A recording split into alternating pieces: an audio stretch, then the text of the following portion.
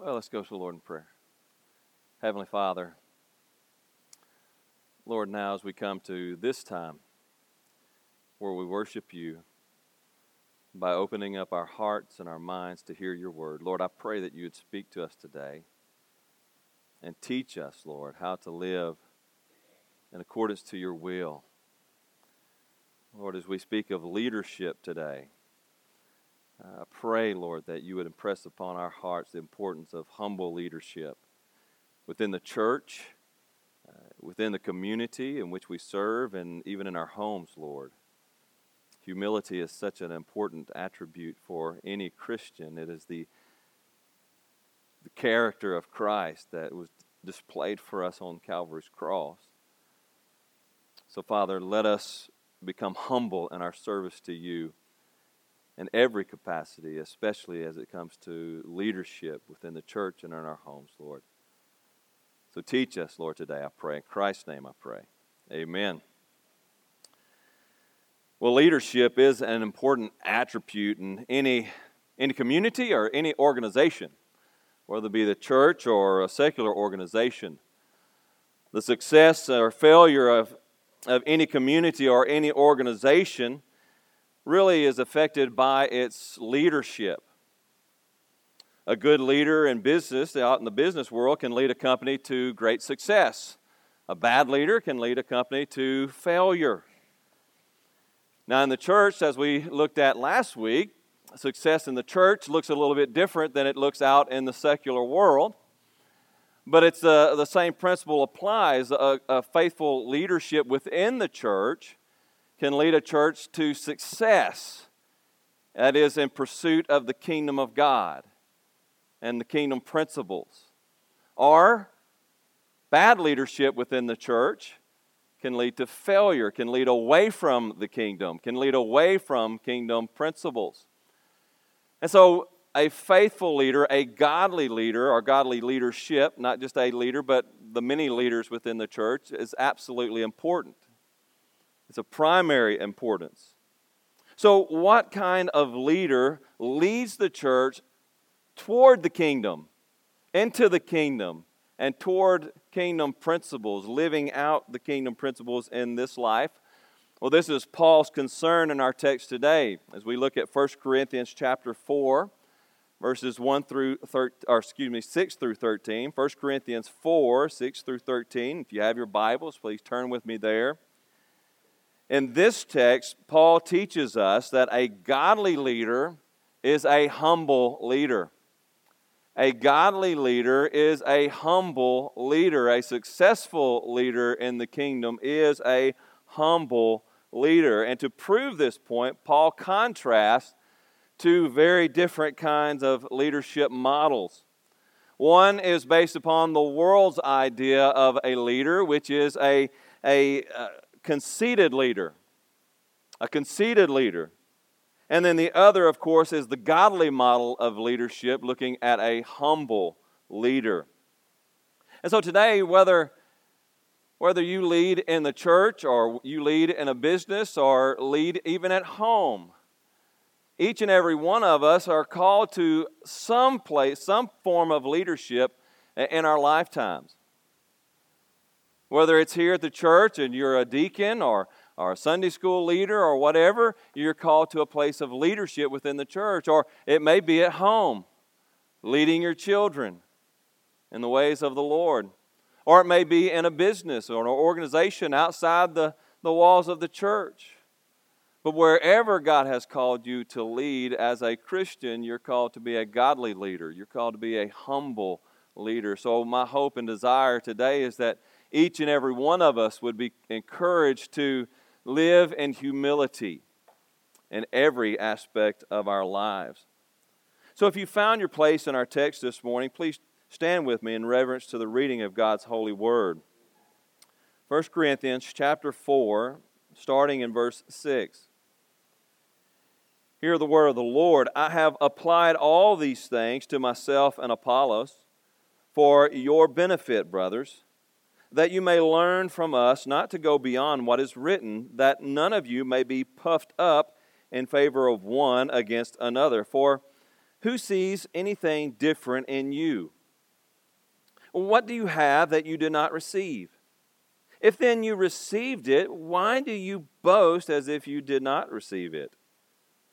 Already you have all you want. Already you have become rich. Already, without us, you have become kings. And would that you did reign, so that we might share the rule with you. For I think that God has exhibited us apostles as last of all, like men sentenced to death, because we have become a spectacle to the world, to angels, and to men. We are fools for Christ's sake, but you are wise in Christ. We are weak, but you are strong. You are held in honor, but we in disrepute. To the present hour we hunger and thirst. We are poorly dressed and buffeted and homeless. And we labor, working with our hands. When reviled, we bless. When persecuted, we endure. When slandered, we entreat. We have become and are still like the scum of the world, the refuse of all things. Amen. May the Lord add blessings to the reading of His holy, inspired, and inerrant word. And may He write its eternal truth on all our hearts. And you may be seated.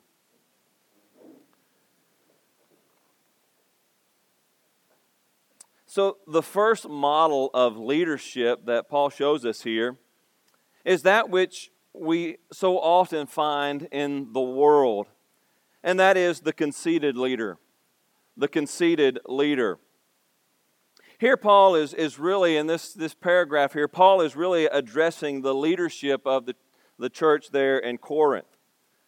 This leadership that has led the church into factionalism, into division, right? They have been setting up the church in like these little pockets. We follow Apollos, we follow Paul, we follow Peter. And they've led the church to division. And it is this kind of leadership that he focuses on. This kind of leadership has taken its cue from the secular culture around it. And Paul wants to point out a couple of characteristics of that kind of leadership. And the conceited leader, the first characteristic that he points out here is that a conceited leader is steeped in arrogance. A secular leader, a conceited leader, is marked by arrogance.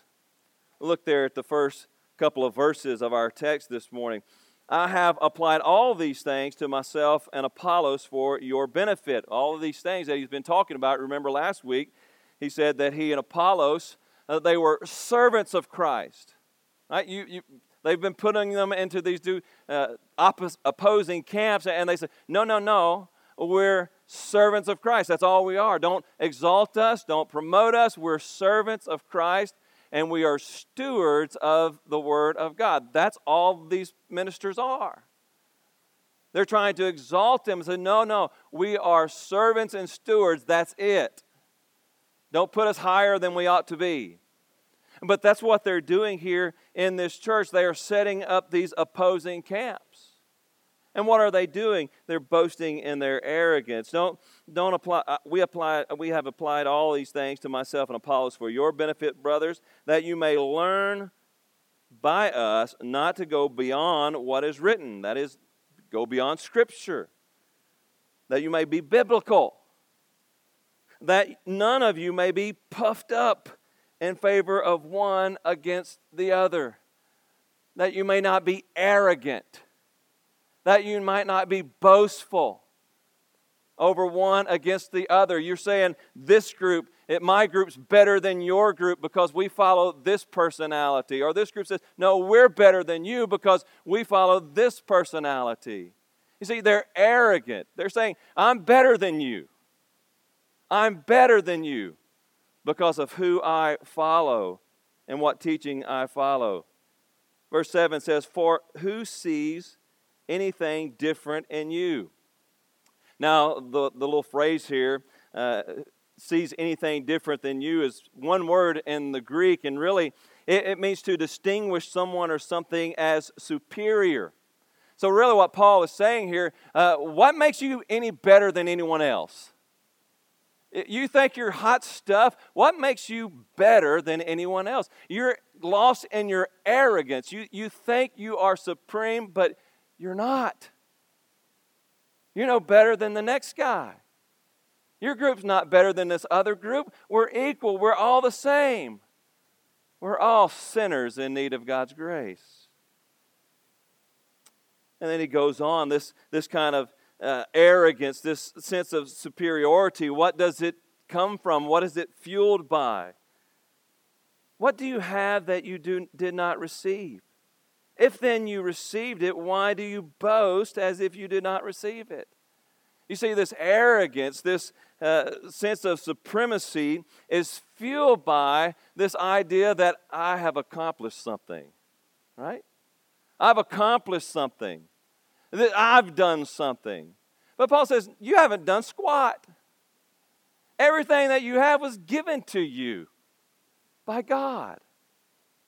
Everything. I want you to think about this, dear friend. Everything that you have was a gift from God. You were born to your parents.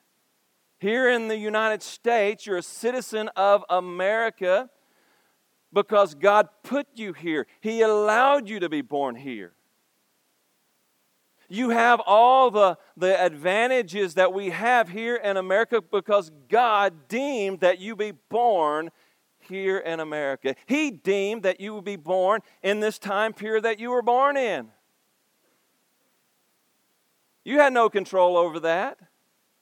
God did that. Who gave you your intellect so that you could go to school and learn things in school and make something of yourself? Who gave you that intellect? God did. Or who gave you the ability to work with your hands? Who gave you the creativity that you have? Who enables you to get up and do the things that you do? God gave that to you. And you could not do it without God's grace. Everything that you have is according to God's grace. If you are a follower of Jesus Christ, if you are a Christian, it's not because you were smart enough or wise enough or anything enough or good enough or whatever. It's because God, by His grace, saved you. You cannot boast in your works. You cannot boast in your salvation. You can't boast in anything because everything that we have, dear friend, is a gift from God. Arrogance is off the table. Arrogance is off the table. Why do I make more money than the next guy down the street who doesn't have a home? God's grace. Why am I in the place that I am in today? Because of God's grace. Arrogance is removed.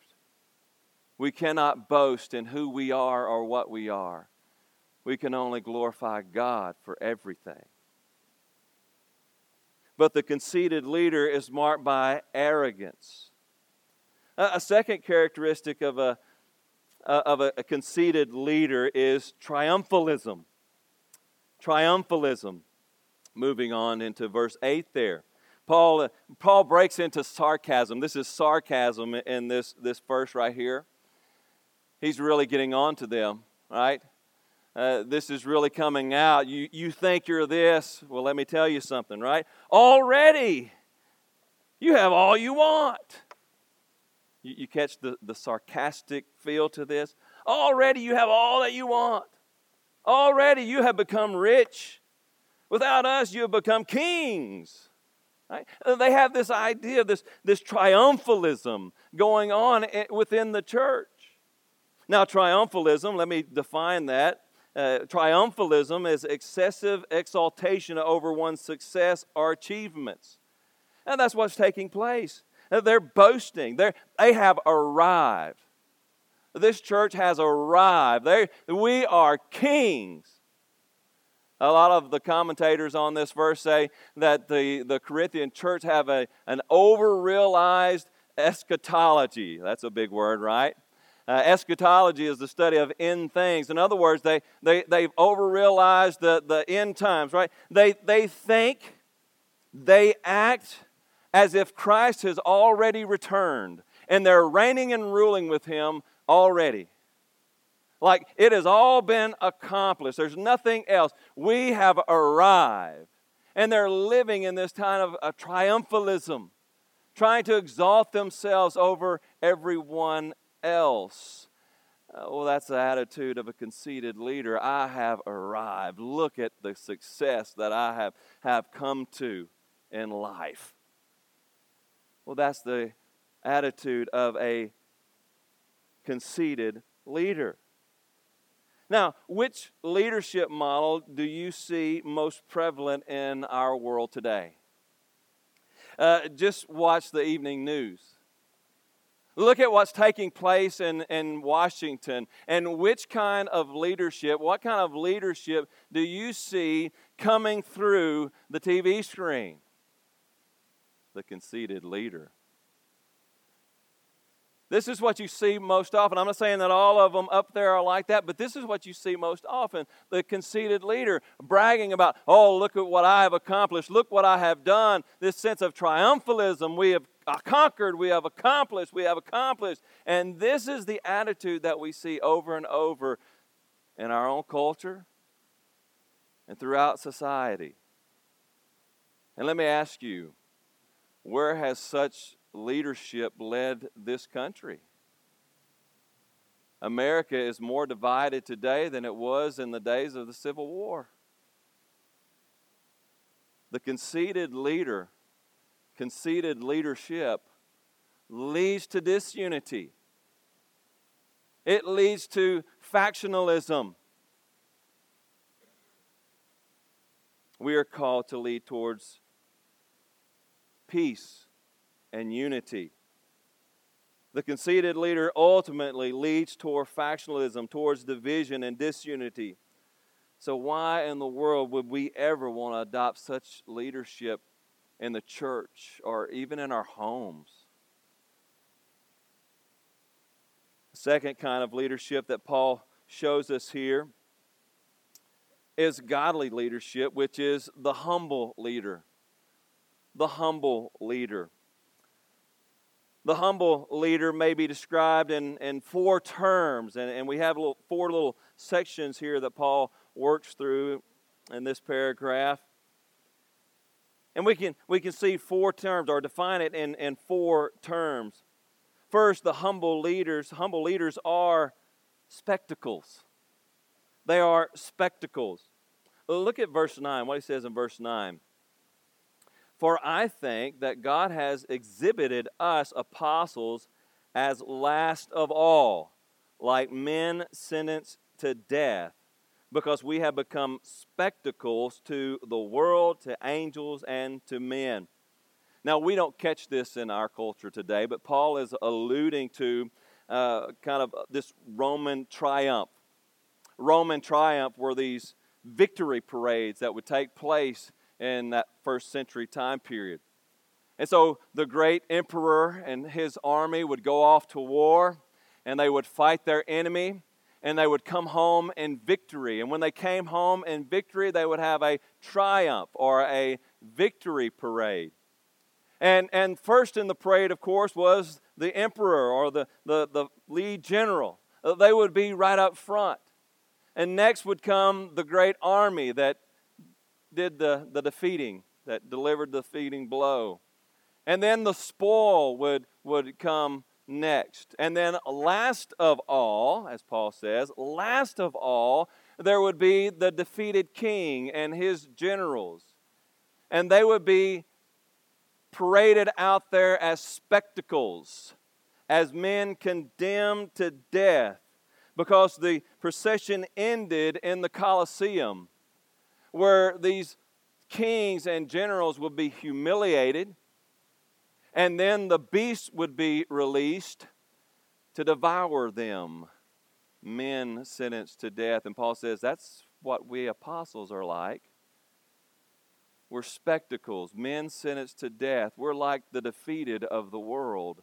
That's God's place for us right now. They're spectacles. And that's the way Christians are called to be.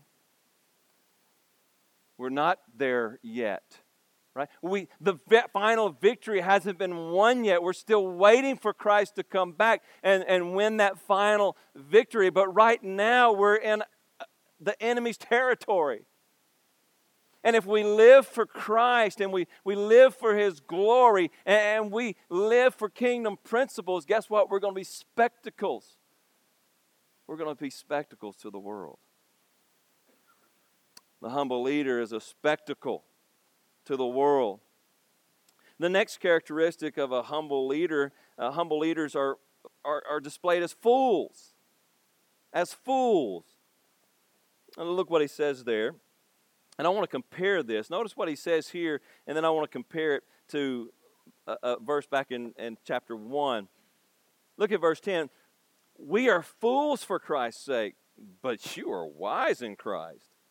We are weak, but you are strong.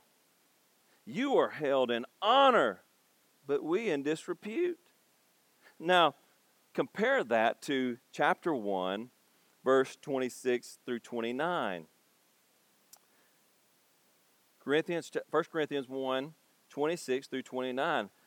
Notice what he says. This is the characteristics, the attributes of a follower of Jesus Christ. For consider your calling, brothers. Not many of you were wise according to worldly standards. Not many were powerful. Not many were of noble birth. But God chose what is foolish in the world to shame the wise. God chose what is weak in the world to shame the strong. God chose what is lowly, what is low and despised in the world, even the things that are not, to bring to nothing the things that are, so that no human being might boast in the presence of God. You see, that's the characteristic of a Christian. Those who are foolish in the world, those who are weak, those are the people that God chose to bring to nothing the things that are. And Paul, in this little time of sarcasm, he says, you say you're wise. You're wise, right? You're boasting in your wisdom, while we apostles, we're fools for Christ. You think you're all strong and mighty, but that you didn't get that from us, because we display weakness. We don't seek honor in this world. No, we're people of disrepute in the world for Christ's sake. You see, Christians, those who follow Jesus Christ, they will be fools to the world. If you're a follower of the gospel, you will be a fool to the world. You will look like a fool to the rest of the world. Those who desire God to live a godly life in Christ Jesus will be persecuted, Jesus says. You will be persecuted. If you want to follow after Jesus, you will be persecuted. You will be called a fool for your beliefs. I remember several years back, I went on a mission trip up to a place that was they're just not really receptive to Christianity. Not that they openly persecute Christians, but they're just not that open to Christianity. And the missionary there invited me to preach one Sunday. And their church was meeting out in the open in the city there, a place out by the beach. And so we set up church out there on a pier, and we had church there, and I preached that Sunday morning. And of course, I preached Christ crucified, right? We're sinners in need of a Savior, and Christ died for us to save us. I preached the gospel. And I remember watching as people walked by, and I would see people who would walk by and they would listen and walk away shaking their heads.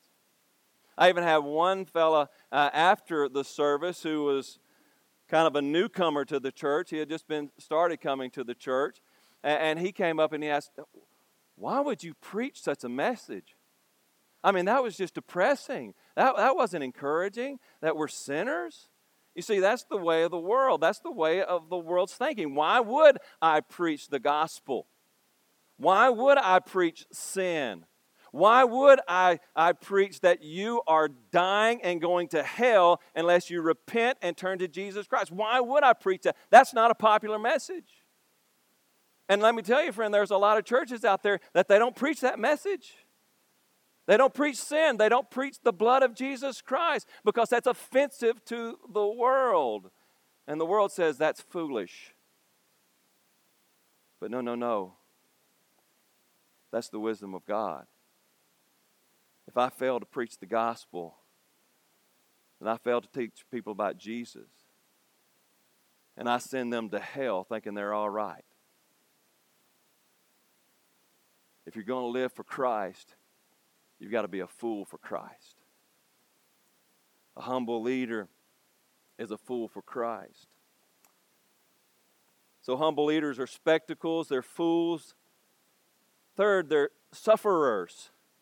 They are sufferers. Notice what he says there, continuing on. Verse 11, to the present hour we hunger and thirst. We are poorly dressed and buffeted and homeless. And we labor, working with our own hands. Now, Paul, you remember, was a tent maker. He was a tent maker, so he was a laborer, right? He got out there, he sweated by the sweat of his brow. He made his living by the sweat of his brow, and he did physical labor to support himself because he didn't want to put that off on other people. And this was, in that culture, offensive. Like if you were a common laborer, hey, you hadn't arrived yet. And so all of these other philosophers, these secular philosophers who would travel around, they made a living by their speaking. And they were, if you were a good speaker, you were well off. But Paul here, he's working a laborer's job. Well, that wasn't very reputable among the wealthy of society. And Paul says, no, but look, that's not me. I work with my hands. I own that. That's who I am. That doesn't make me any better or less of a person because I work with my hands. We labor, working with our hands. When reviled, we bless. When persecuted, we endure. When slandered, we entreat. See, the apostles demonstrated their love for Jesus Christ for suffering for Christ's sake. In Luke chapter 9, verse 23, Jesus says, and he said to them all, if anyone would come after me, let him deny himself and take up his cross and follow me. Let him deny himself. Let him take up his cross and follow me. A cross is an implement of suffering, right? It's not a lounge chair. Jesus doesn't say, take up your lounge chair and follow me. It's not going to be an easy ride. Take up your cross. Take up your implement of suffering and follow me. That's the Christian life. Dear friend, if you don't like that, I'm sorry. But that's the way it goes. The Christian life is marked with suffering. Now, we've had a great privilege here in the United States that we haven't had to suffer like so many of our brothers and sisters out in the rest of the world have to suffer. I mean, we have brothers and sisters who are meeting today in secret because if they met in the open, they would be sent off to jail and some even murdered for their faith. We've had a great privilege. We have had a good run here in the United States. And now we have this sense of triumphalism because when we get our feathers ruffled a little bit and when the world says, oh, how can you believe? You can't believe that. You can't do that. Oh, well, why? Right? We bow up. Who are you telling me? I'm a Christian. I have a right. You're called to suffer. We think it's strange that we're starting to be persecuted for our Christian beliefs, but that's the way it's been for 2,000 years. We're just getting back to normal, really. No need to get our feathers ruffled over that. We just endure the suffering. If you're a follower of Jesus Christ, you got to take up your cross. You've got to suffer a little bit. Where does that suffering begin? It starts with suffering the desires of our own flesh, doesn't it? It starts with suffering the desires of our own flesh, of battling against our own flesh, because our own flesh wants to sin. It wants to chase the things of the world. And I'm afraid that too many Christians have got so caught up into the world. They're chasing the things of the world, and they're not suffering for Jesus. They're not crucifying the flesh for the sake of Jesus Christ. See, that's part of the suffering. Crucifying your own will, your own desire to follow the desires of Christ. It's part of the suffering. Part of the suffering is when your kid can't play ball or softball because you refuse to let them play on Sunday. Yeah, I'm meddling now, aren't I? Part of the suffering is refusing to follow the way of the world. It's refusing to live together before your marriage because the world says that's cool, but God's Word says it's not. Part of the suffering is saying, I'm going to crucify my sexual desire and I'm going to do what God says is right, and I'm not going to follow that path. I'm going to remain pure until I'm married. That's part of suffering for Christ. The other part of suffering for Christ is upholding God's Word even when it's not cool in our culture. It's standing up for biblical marriage, saying God has the right. God formed the bond of marriage. He instituted marriage. He has the right to define it as He wills, and He's defined marriage as one man, one woman for a lifetime, period. And if you're not cool with that, sorry, but that's God's prerogative.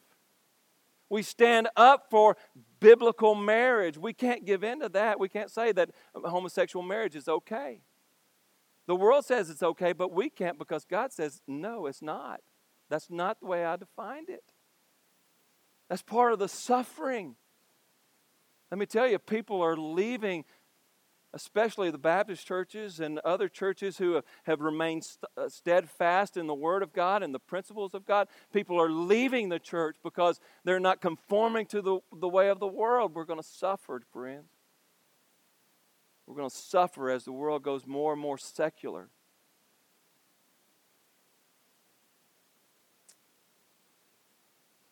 A humble leader is a sufferer for Christ's sake.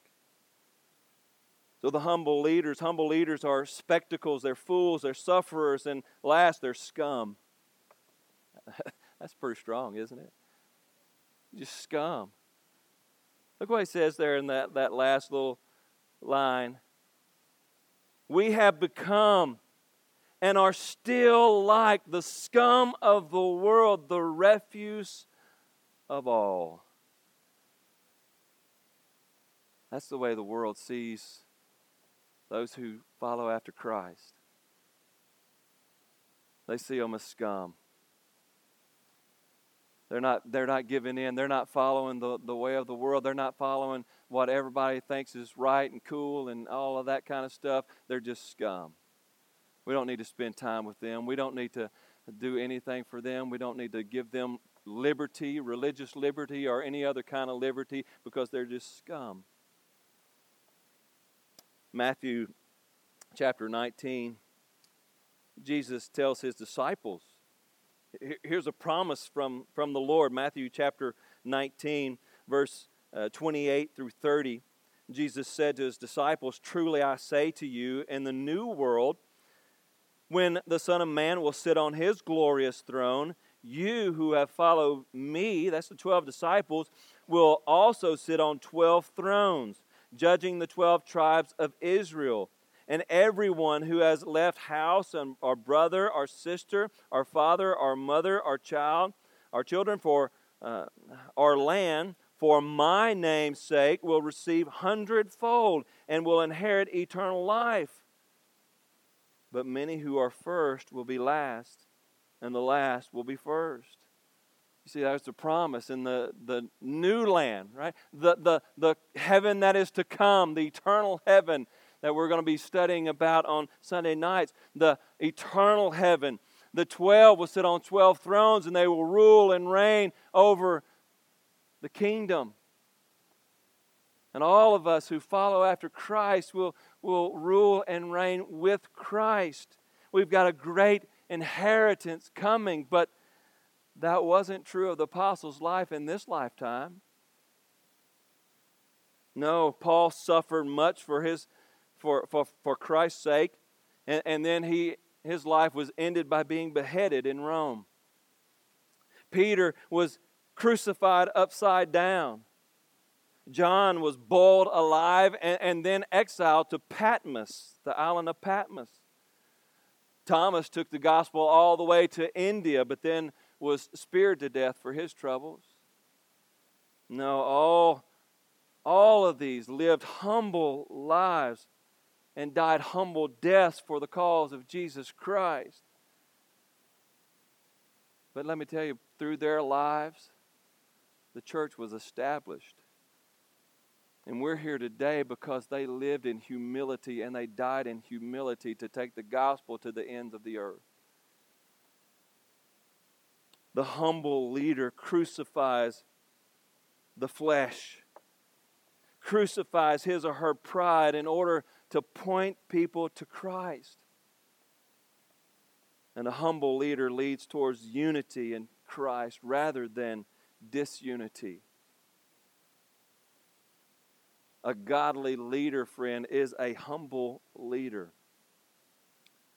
So what leadership model are you following, friend?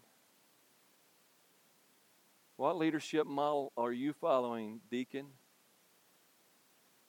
What leadership model are you following, father, mother?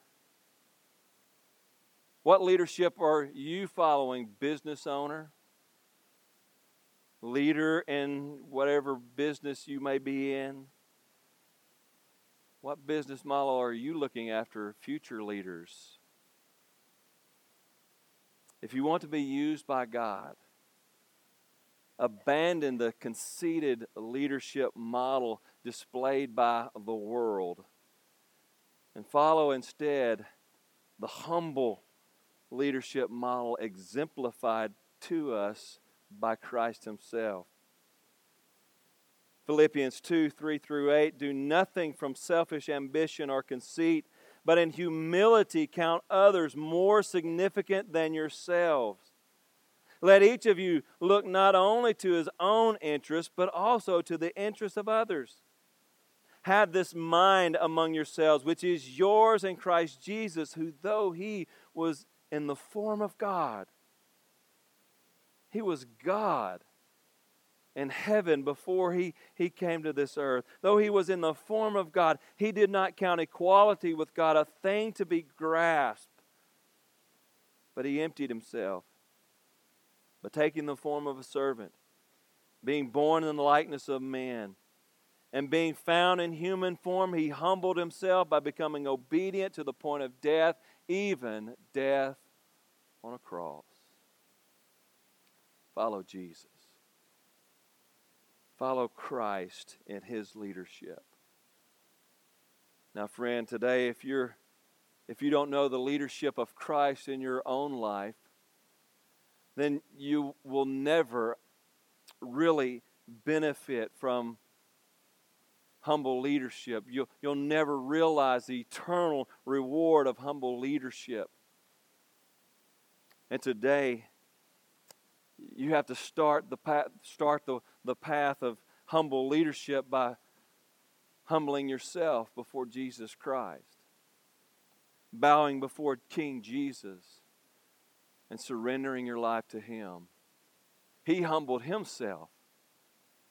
He went to Calvary's cross and died on the cross for your sin in your place, so that you might have life in Him. If you'll only now humble yourself before Him, bow before Him, surrender to Him today as the Lord of your life. Will you do that? Will you receive eternal life from Him today? Just trust in Him. That's all you need to do. Turn to Jesus today. Heavenly Father, Lord, I pray that we would heed this call to humble leadership.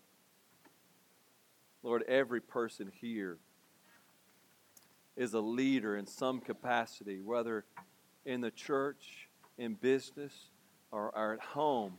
Each person is called to some way, some form of leadership in their lives. Lord, I pray that each and every one of us, we would surrender ourselves to you, allow you to work in us to make us humble leaders. Lord, make each of us humble Christians, humble followers of you. That's where Christianity starts. It starts in humility, humbling ourselves before your throne of grace. So, Father, now let us become what you have made us to be. And Lord, if there's any that do not know Jesus today, open their eyes to Christ. Let them see what he has accomplished for them. Let them surrender today. This I pray in Christ's name. Amen.